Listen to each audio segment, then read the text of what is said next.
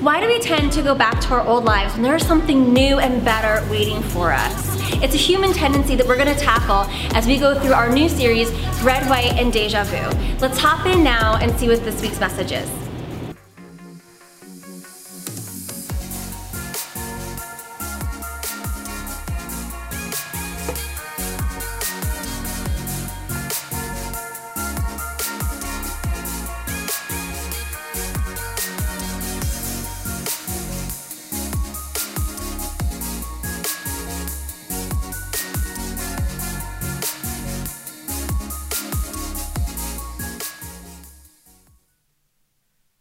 We weren't here last week. Any of y'all watch us online? That was different, right? Yeah. All right. It's like a new thing they're doing, like this YouTube. It's new, I guess. And so, anyways, it was fun. So I don't usually get a Sunday off, and so you guys are normal human beings. I'm atypical, not that normal. So for me, I can't really take my family away for a weekend, like on a camping trip or something like that. So last week was awesome. I took my family to D.C. because that's what you do the weekend before the 4th of July, and you have the weekend off. As a pastor, you go to D.C. And so we went to D.C., and if you guys remember, when you take a 7-year-old, a 5-year-old, and a 3-year-old to D.C. that requires miles and miles of walking on a day that it's 95 degrees, you can imagine how much fun that trip was, because they didn't complain at all. They were angels, and so that was a joy. And so the next day we had a hotel. My mom came with us, and she got a hotel for us, so we didn't have to travel back and forth. And we went to Baltimore, the Inner Harbor, which was really, really cool. I've never really been to the Inner Harbor, many years ago, but it's a really nice place. You guys been to the Inner Harbor? You should go, just not on a Sunday. And so it was cool. And so I'm there Sunday morning, and my son is a shark fanatic. Ask him anything about sharks, and he will teach you, my 7-year-old. And so we went to this aquarium thing that they have in Baltimore that's supposed to be pretty good. And it took a long time, and so we wanted lunch afterwards. And by the time we got out, every non-chain restaurant was an hour wait. Super annoying. And so we ended up at Chipotle. So E. coli didn't come with our meal, but we went to Chipotle, and we got some really good burritos. There was a super long line at Chipotle. And so Ava's there with the kids. They're at a table. I'm in line to get all the Chipotle meal, the order and whatnot. My mom's in line with me. And we just get into line. The line's literally going out to the door. And this guy comes in and says, hey, 2 choices. Can you give me money or can you buy me a burrito? And in my head, the snarky non-pastor in me was like, I kind of have a third option too, but we'll just bypass that. And yeah, so I was instantly I wanted to kind of puff up, but I was like, no, I can't do that. Pastor, you have to be, Jesus. And so on Thursday, I had just talked to you all via the YouTube about sharing the gospel. And here comes a man who actually was really nicely dressed and said to me, 2 options, burrito or money. And I looked at the line and I thought, I choose burrito. And so we chose burrito, and he had to sit in line with me for about 15, 17 minutes. And in my head, I wanted to stay silent. In my head, I was like, God, this is my Sunday off. I'm supposed to not do this today. And that's completely inaccurate. And so I started just asking him questions about his life.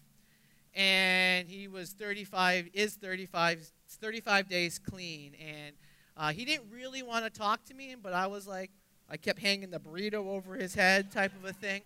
And so he was slowly opening up, but he was getting more and more frustrated with me that I was asking him questions, that I cared to get to know him, that I wasn't just going to sit in line and just let him be And so I got to know him, and then he kind of shut down. And at that point, I got real frustrated. And I kind of got a little animated because I'm sitting, and he shut down. And I was like, listen here. you walked in here. I was like, you could talk to anybody in this little here like Chipotle place, but you came to me. You see any other pastors in this room? You think it's an accident that you jumped into line and talked to probably the only pastor in this room and who's making you sit in line and ask you questions and dig out that you have a need for Jesus Christ in your life? This is not an accident. I'm going to buy you a burrito, but I want to tell you something that far surpasses any burrito that you could ever talk about, that I could ever talk about. I started laying into him. Not laying into him. I was telling him about Jesus. I was like, hey, there's this woman at a well who she was really, really thirsty, but Jesus was like, you'll never thirst again. I was like, you want a burrito? You'll never want a burrito again. I started like telling all that in. And he didn't really understand what I was throwing down. You all do. But in that moment, I was like, as I was getting in, I was like, listen, I used to struggle with alcohol. I used to struggle with girls. I used to struggle with all these things. I had all the cravings similar to your cravings. And guess what? I stopped. But I stopped when I let Jesus be my craving. And when Jesus became my craving, those things seemed not to matter as much anymore. And so in like a 20-second little time frame, I was able to give him my testimony. And I don't know, he didn't like all of a sudden like pray and be like, yo, I want Jesus. Because when we got to the burrito line, he started hitting on every single woman working the burrito line. And I was like super awkward, like, yeah, I'm paying, but I don't want to date. My wife's right over there. And when are we all tempted to stay silent? Have you ever found yourself in a Chipotle line where you have the opportunity to speak? Do you speak or do you stay silent? And why are we accustomed to stay silent? And when we speak, or maybe we're the opposite, where we're always speaking, we're always telling our story, but we're always making ourselves the center of our story? Is there perhaps a need to speak up more often? That Chipotle lines aren't accidents. That you and I each have a story to tell that can make God the center of our story. And hopefully, maybe one day they will glorify, worship, want Jesus Christ when they hear what God has done in a sinner's life like myself. And so Paul finds himself in a situation that demands that he tell his story. And he could choose to tell his story or choose to stay silent. And he is motivated by the gospel of Jesus Christ to speak up and to tell his story. So before we read this, let me just pray one more time. God, I think and I know that your Holy Spirit is moving and that your Holy Spirit wants to move. And Father, I believe that your Holy Spirit uses the Word of God. And so, Father, as we enter into a time where we're going to talk about the Word of God, Father, Lord, Holy Spirit, move in this place. Father, that people hear this is not a Chipotle line, but this is still, nonetheless, this is not an accident. They are here for a reason and for a purpose. And so, Father, I pray that you will move through these next few moments. And, Father, I am privileged, I am honored to be a sinner turned saint by the power of Jesus Christ. Father, speak now, in your name, amen. So Paul shares his motivation of why he's going to share his story. He says this, "For I would have you know, brothers, that the gospel that was preached by me is not man's gospel. For I did not receive it from any man, nor was it taught, but I received it through the revelation of Jesus Christ." If you did watch the YouTube video, you know that we've started a series on the book of Galatians. And here's where it's happening. Paul went to this region of the world, Galatia. He talked to a whole bunch of different churches. They said yes to the gospel. They started forming these churches. And then his gospel message was getting attacked. These Judaizers, Jewish people turned Christians, started saying, oh yeah, you need Jesus plus all these works, all these laws. You need to add to the gospel, add to the gospel. And so Paul's message of grace, the true beauty of grace and Jesus' free gift of the gospel was being attacked. And so Paul is now, his motivation is to attack them of sorts by building up his own credibility. They're trying to discredit me to discredit my message.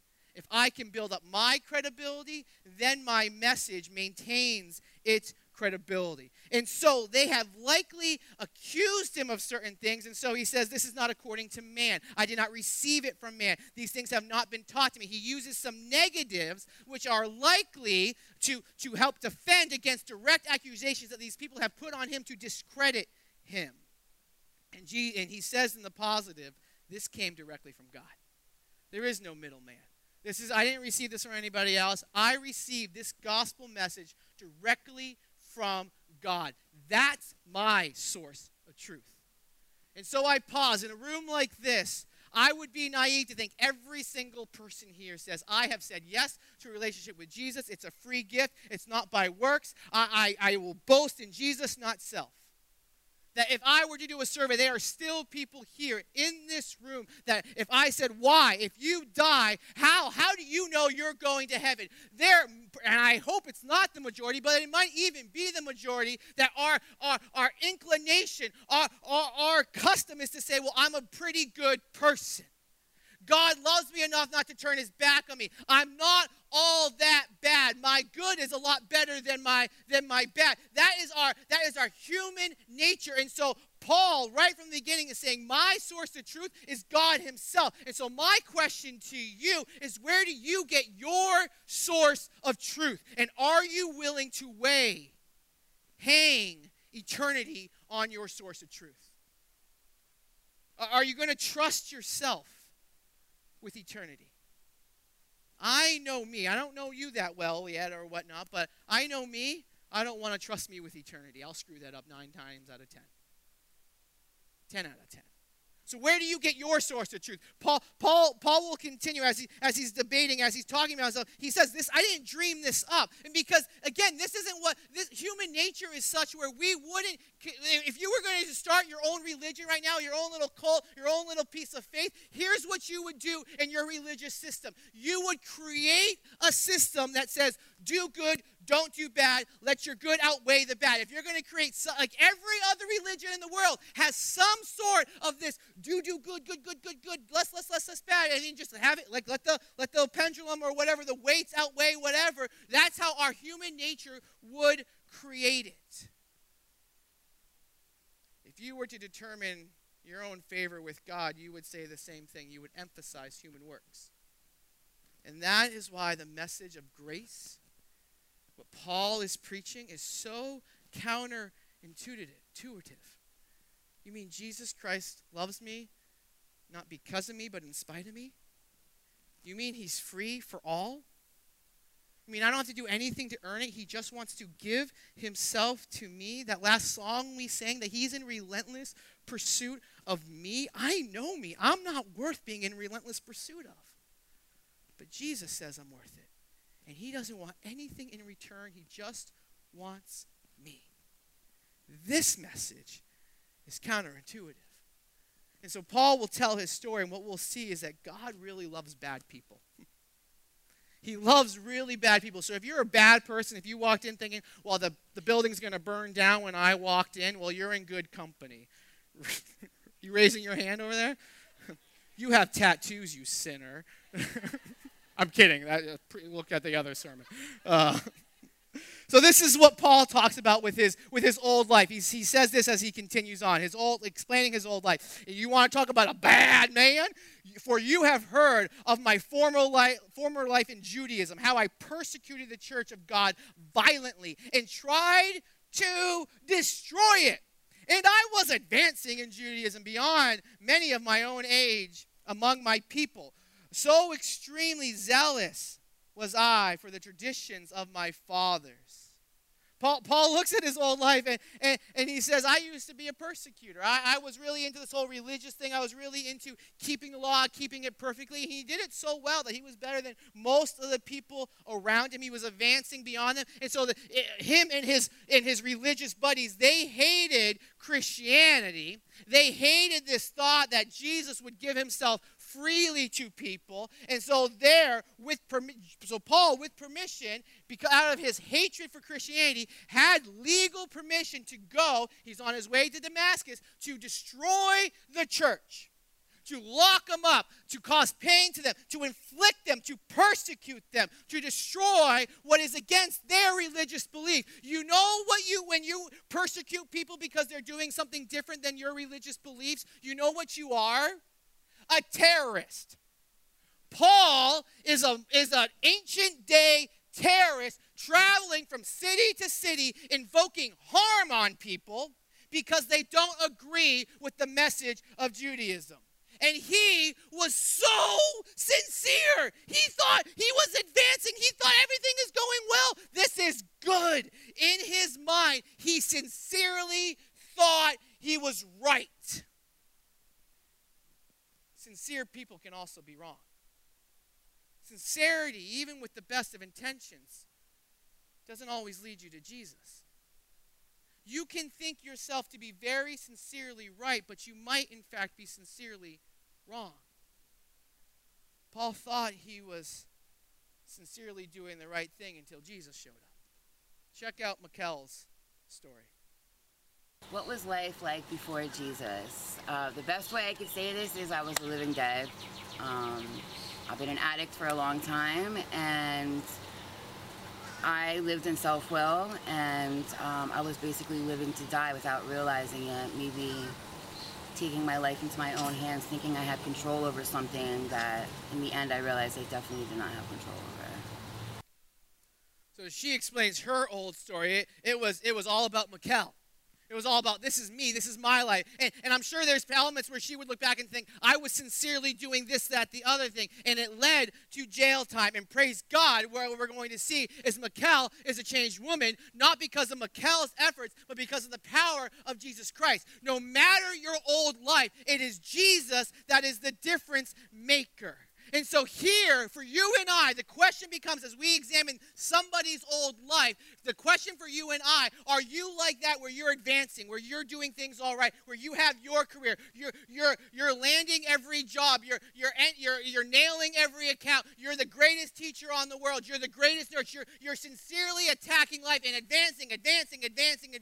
Your religious beliefs you think are so sincerely right, but what if you're wrong?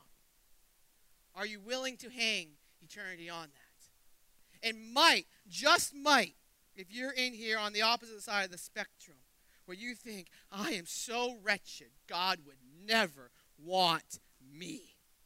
He doesn't want me to really hang out with him in eternity, forever and ever. He wants anybody but me. He looked at a terrorist and said, I want you. Jesus is the difference maker. And so here's how Paul found life. We talked about his old life. Here's how he found life. He says this, but when he who had set me apart before I was born, and who called me by his grace, was pleased to reveal his Son to me in order that I might preach among the Gentiles. This is a terrorist turned evangelist. That's a sign of grace. That's Paul's story of conversion. Now, conversion is a churchy word. Again, and we joke about this water cooler that I don't think really exists at any place of employment. And so this water cooler type thing, you're not going to go into school tomorrow. Well, there's no school. You're not going to go into your place of employment tomorrow or your home and be like, well, I've converted to Christianity. Like, people are going to look at you weird because that's kind of a churchy word. That's actually kind of a turn-off to some non-churchy people. But conversion is exactly what the type of word that would describe what's happening to Paul, how his life has completely changed around. So here are some elements of conversion that would be important for you and I to consider as we consider Paul's new life. First off, conversion involves God's intervention. Paul is on his way to the city called Damascus. He's riding his donkey, his jackbutt, if you will, which is another name for donkey. He's riding his donkey, and God shows up in a bright light, knocks him off of his donkey onto his donkey, another name, and knocks him off his donkey onto his donkey and says, Paul, why are you persecuting me? And Paul looks at him, Lord, is that you? And that is the start of Paul changing everything around. God showed up on the scene. So conversion involves God's intervention. There is no less likely candidate for salvation than Paul. But God showed up and said, I want you. You have a story where you found life for many of you. Wouldn't there be a holy conjunction of God showing up? This whole but God. I was doing this, but then God meets me in my story, and there's this conjunction of but God. Telling somebody in Chipotle I was running my own race until God became my craving. That holy conjunction. God shows up on the scene. Conversions also involve God's eternal planning. Do you see how Paul viewed his life now? How he, in his sincerity, his whole mindset has changed. He's changed it where he's like, I was running my race. I was rebelling against God. I was doing my thing. But before I was born, God set me apart. God's been planning out my salvation, has been in pursuit of me for all of my life. Even before I was born, he's in pursuit of you. And you may not know it, but you may be fighting it at the same time. He's in pursuit of you. Paul sees that, and he says, I've been set apart, and God is a patient God. And here's why he set me apart. To put me on mission to people that no one else is reaching. This whole religious landscape is all Jews, Jews, Jews, Jews. He set me apart to reach people that aren't being reached, the non-Jewish people. So God, in his eternal planning, has put Paul on mission. The third thing that conversion involves for you and I as we consider our finding life stories is that it involves seeing the glory of Christ. This is a rare occurrence where Jesus from heaven reveals himself to a man here on earth, knocks him off of his donkey, onto his donkey, and says, Paul, I want you, you're mine. He's set apart for something. Paul saw the glory of Jesus Christ. And because he saw the glory of Jesus Christ, he realized that salvation was not meant for Paul himself, that he wasn't saved by grace so that he can build a little hut and hide in a little hut until he dies and reaches heaven, that I have seen the glory of God. My life is changed, and now I'm not going to live in my little hut. I want others to know about it. I am now a beacon of the glory of Jesus Christ. I want others to see God's glory through me because Paul has seen it. Now he becomes a beacon. God's call on his life is an actionable call. He was walking a road to destroy a church, and God showed up. And Paul does a complete 180. Check out the second part of Mikkel's story. I came to know Jesus. First, I want to say God has always been there. I grew up in a Christian school. I had knowledge of him, but did not understand or know him. So I came to know Jesus in jail. That's when I really started to hear his message. That's when I had my quiet time and what they say spiritual time out, and that's basically what it was for me.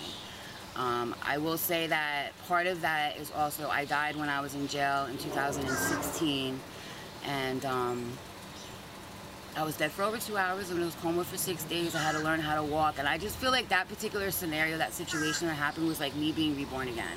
The scales were lifted off my eyes and I started to see and hear things differently that I didn't see before. And although my life did not change right away because I didn't know how to stop living the way it was, going to jail helped pursue that new life. Mikkel has new life, and she's instantly put on mission where she has helped us collect things for other people in jail. And she's put on mission because her new life isn't only about her. Her salvation has come with a commission. She's like Paul writes, and in that scripture he says there's a so that clause, so that others would hear about the gospel of truth, that he is saved for a purpose. Your conversion that we just talked about comes with a commission. So do me a favor, tap the person next to you and say conversion comes with commission. Do it. Because we cannot leave here. We cannot leave here thinking that our faith is unto ourselves. That God has saved you for a reason. Paul is going to live a very hard life. He is going to get his proverbial and literal behind kicked for the rest of his life. He's going to live a very hard life, but he's going to live a life with purpose. And I would rather live a difficult life with purpose than an easy but meaningless life. And so Paul is put on mission where he knows that Jesus has saved him from the inside out, where he has a new identity, a new source of power, that his power isn't from within in his own works, that his power is the Holy Spirit living in and through him, that the Holy Spirit oozes out of him, that God didn't leave him on a road, he didn't leave him where he found him, but God saved him, and he's a completely different man. Listen to me. God did not save you so you could find a better version of the old Jew. The old Jew is dead. We have found life, and now we celebrate new life, not a better old life. It is completely new life. And so Paul will talk about this new life. He says this, I did not immediately consult with anyone, nor did I go up to Jerusalem to those who were apostles before me, but I went away to Arabia and returned again to Damascus. Then after 3 years, I went to Jerusalem to visit Cyprus, known as Peter, and remained with him for 15 days. But I saw none of the other apostles except James, the Lord's brother. In what I am writing to you before God, I do not lie. Then I went to the regions of Syria and Sicily, and I was unknown in person to the churches of Judea that are in Christ Jesus. Paul talks about what he did right away to establish that this gospel was found in no one else but Jesus Christ. He didn't rush to people. Paul, we can read in Acts 9 what really happened here. Fill in the gap a little bit. Paul was saved. He found new life. And he's on this road to Damascus to destroy the church. God knocks him onto his butt and says, you're mine. Paul says yes. And he immediately, in that city, starts preaching Jesus Christ, a risen Savior. The Savior that he came to destroy. And these Jewish people want to now kill Paul. And so Christians who would naturally fear Paul for him wanting to destroy them, then come to his rescue, lower him out of the city, and he goes into Arabia because he's in essence running for his life because he instantly started preaching Jesus. You say yes to Jesus, you're not saying yes for your own little self. You're saying yes to be put on mission and live a life of purpose. And that is exactly what Paul does. He comes back sometime later, he's preaching again, and then he goes to Jerusalem. He meets two very important people in Jerusalem. Peter, if you don't know all the disciples, you likely know Peter. And he meets James, the half-brother of Jesus Christ, two pinnacles of the faith who affirm the message that Paul has already been preaching. And so that's the important part of why Paul is telling this part of his story, that he was put on mission. And these people that are attacking him would be saying, hey, listen, you need to turn away from what Paul is saying because the apostles don't agree with him. And Paul tells the story to say, hey, I've been preaching this. This doesn't come from them, but it's affirmed by them. If you turn away from the message I'm preaching, you're turning away from the apostles, and you're turning away from God himself because God has confirmed this message. This is a persecutor turned preacher because he instantly starts preaching. You and I are put on mission for Jesus Christ, and the question becomes for us, do we put ourselves in situations where our story needs to be told? Are we silent because ourselves is the focus? Are we silent because we're not putting ourselves in a situation where the gospel is needed? Are we silent because we don't look at a Chipotle line as an opportunity to share our story and share Jesus? Paul didn't stay silent because he couldn't keep it in. Check out the rest of Mikkel's story. My life is different now with being in a relationship with Jesus because he never lets me stray too far anymore. Now that I'm aware of him being in my life, and I go through many, many, many trials since I've been home. It's only been 6 months, but he does not let me get far. My promise to him, I have to say, was to commit my life to him after being in jail, after being in Bible study and learning about him. My commitment was to be in God, to find a church, and to be accountable to people in church and be accountable to my family. I would not even be in Ocean County if it wasn't for my mom. But everything happens for a reason. So like now that I'm clean and I'm working with God and I'm going to meetings and I'm learning about me, I have a lot of falls. I have a lot of falls in this process, but it's my faith in God that I know things will get better. That kind of gives me a lot of hope and a lot of encouragement. And I know I'm a strong person, and every time I fall, I won't allow myself to stay down for too long. I have to like get up and brush my shoulders off. Like, it is what it is for me right now. And I'm really grateful. I'm grateful for Wellspring. I'm grateful for you guys. I'm grateful for Jason and Ava and Life Group. I need people in my life that are healthy in church or in meetings, even at my job, to give me encouragement. Like, I see love in everything. I do. And as long as I receive love, even if it's from God or from church, when I fall, I know it's okay. I know it's okay. It's a work in progress. Getting to know God and trying to strive to be a better person is really hard. But I kind of like the challenge, so I'll take it. Can we celebrate that Mikkel is a new person?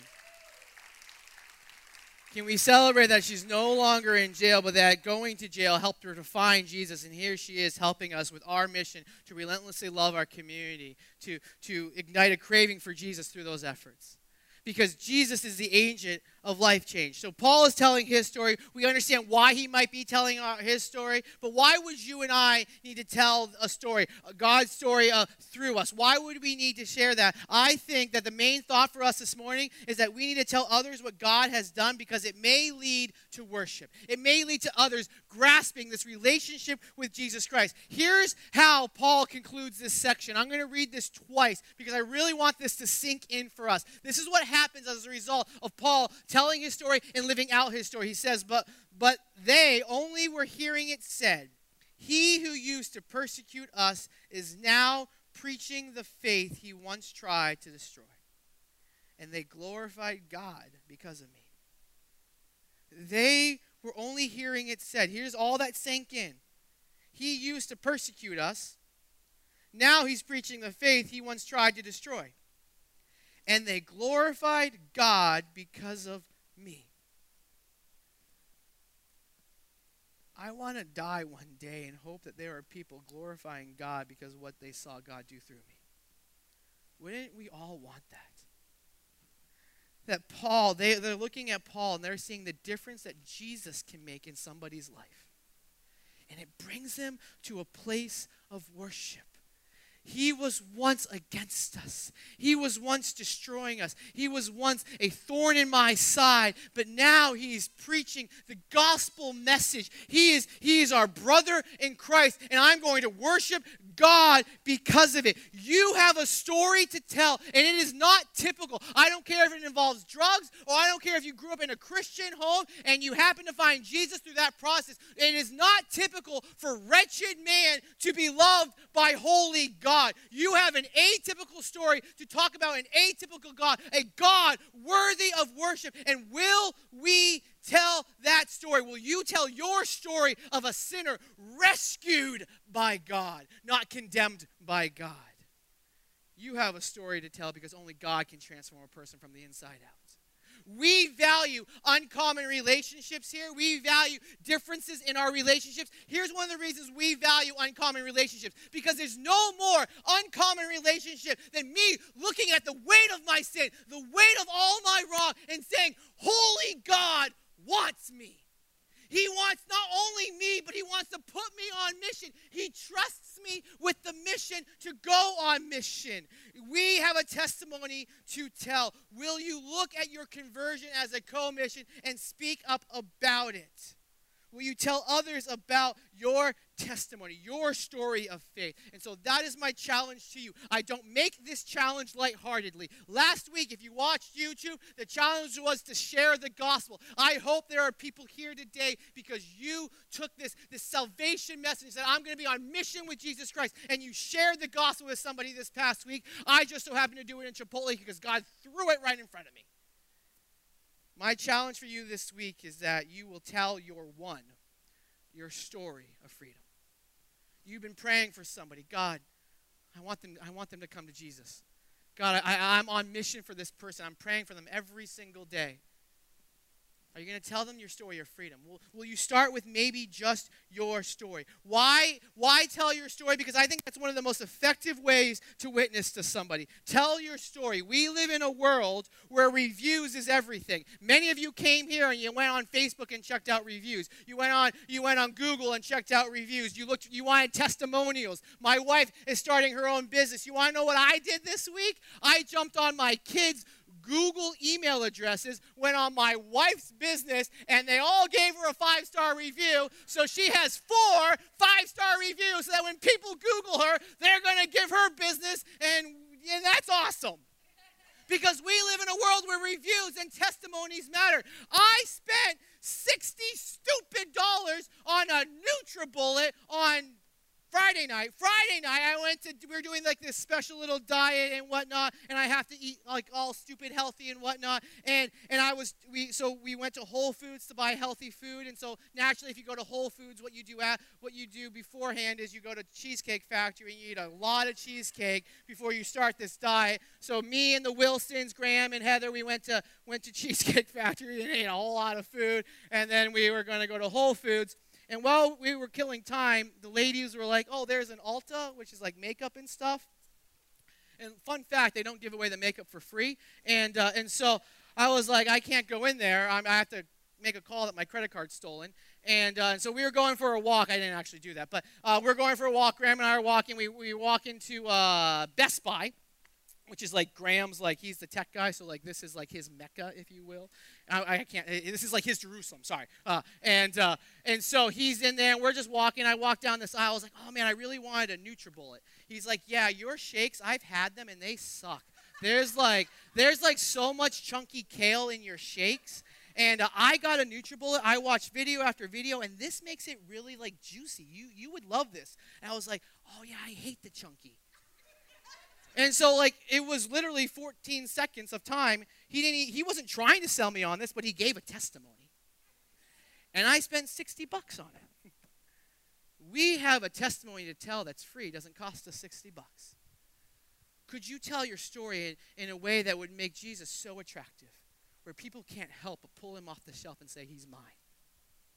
And so here, as we close out, I want to give us 4 quick things. So as you take this challenge, I'm going to be real quick with this. 4 quick things of you. Here are 4 things that you shouldn't do. What you shouldn't do is not to force it. I know I'm giving you a challenge, but let's not force it. Let's not go into your coffee shop tomorrow, buy a cup of coffee, and he says, oh, here's 92 cents. 92 cents is your change. And you're like, well, let me tell you, in 1992, I experienced some change.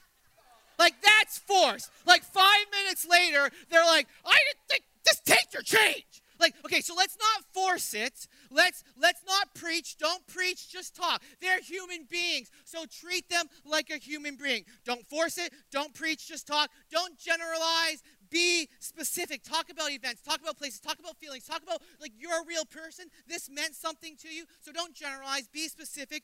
Don't talk churchy. Like, I was redeemed by the blood of Jesus Christ, and I was baptized into the Holy Spirit, and so the grace of God, like, you use all these churchy terms that you and I, like, we love these terms. They're meaningful terms. I was justified, and I was sanctified, but on the other end of the conversation is going to be somebody that's never heard any one of these terms, and they're going to look at you like, yo, I don't want what you're throwing down because I don't even understand what you're throwing down. So don't use churchy terms, and then here are 3 things that you should do as you tell your story this week and as you're on mission for Jesus Christ. Be brief. Paul tells his story in 14 verses. You don't have to go on for hours and hours. Be brief. Second thing, be logical. Paul talks about, use the format that we share today. Talk about your old life, talk about finding life, talk about new life. The 3 phases to your life in Jesus Christ. Use that as a logical flow to your story. And then lastly, be humble. We as Christians, we can't be talking, even though you're telling your story, it's really God's story through you. Tell your story in a way where God gets all the glory, all the honor, all the credit. It's really about God, isn't it, at the end of it? So tell your story where you're humbly pointing people towards Jesus through what he's done in your life. And the end result might be that people might look at what he's done in your life and say, God, I want to give you glory because I see this normal person in front of me and what you've done, that you're the difference maker. I pray that as you tell your story this week, that a craving for Jesus would be ignited in our community. And it might lead people to worship. Let's sing about that. Thank you so much for watching. If this was your first time with us, we hope you enjoyed that message. And if you call Wellspring Church home, different ways to give are listed in the video description below. And please subscribe to our Facebook, Instagram, and this YouTube channel to be kept up on all the newest content from Wellspring Church.